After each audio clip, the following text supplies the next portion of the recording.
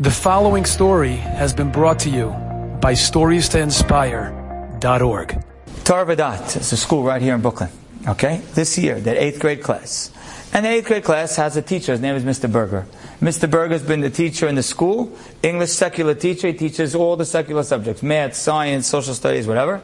He teaches it for many years. This is his 26th year teaching in Torah Vadas. 6th, 7th, and 8th grade. The last few years he's been just teaching 8th grade. And in order to teach a class, you have to have somewhat of a relation with the class. And he had a relation with the boys. And the boys would always talk to him about what they're excited about. The 8th graders, they're excited about their tefillin. Mr. Berger is a completely secularized, unaffiliated Jew. And for years, the boys were like, Mr. Berger, you put on tefillin. He says, I just ignored it every time.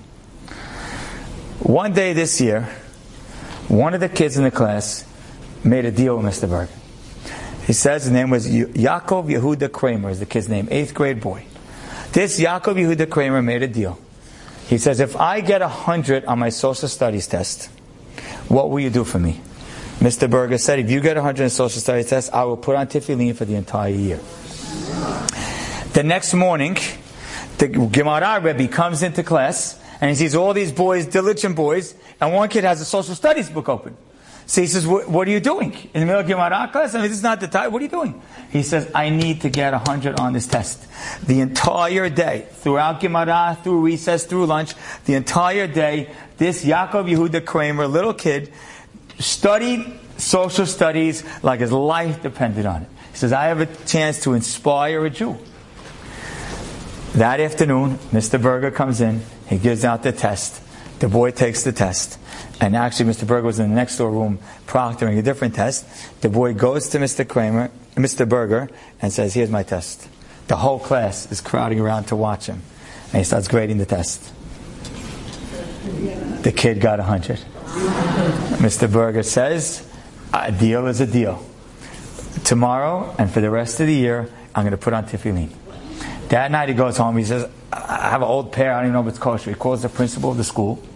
He says, do you have a pair of tefillin I can wear? He says, you can borrow my tefillin tomorrow.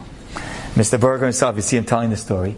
He says, I get to school the next day, and I'm having a hard time even walking up the steps. I get up the steps, and I see the whole school in the hallway. And they're all cheering, and the principal gives him the tefillin, and for the first time in his life, he puts on tefillin. And he does it every day, until a few days later, one of the fathers of one of the boys in the class calls up and he says, I'm going to buy you a pair of tefillin. And he buys the man a pair of tefillin. He says, I've been wearing tefillin now every day since. A few weeks in, one of the boys told me, says, you know what the power is of wearing tzitzit? He says, so I started wearing tzitzit.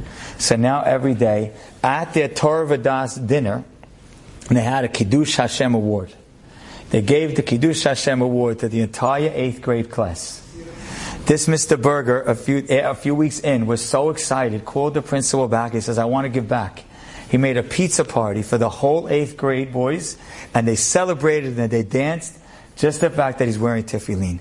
And he got up at the dinner, and he got an award, and the school gave him a package, a full Shabbat essentials package, how to bring Shabbat into your home. Whatever it is, a chali plate, kiddush cup, havdalah, all that stuff. And he got up and he says, I've been here for 25 years. I'll never forget this 26th year, this class, because it changed my life.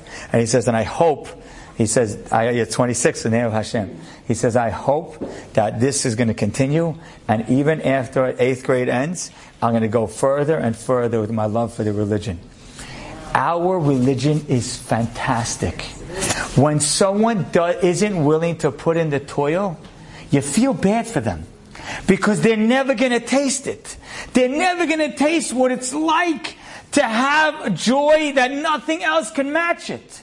So yes, I know it's difficult the first 5 minutes, like the Chazon Ish says, or maybe the first hour, or maybe the first week or month, or maybe even the first year.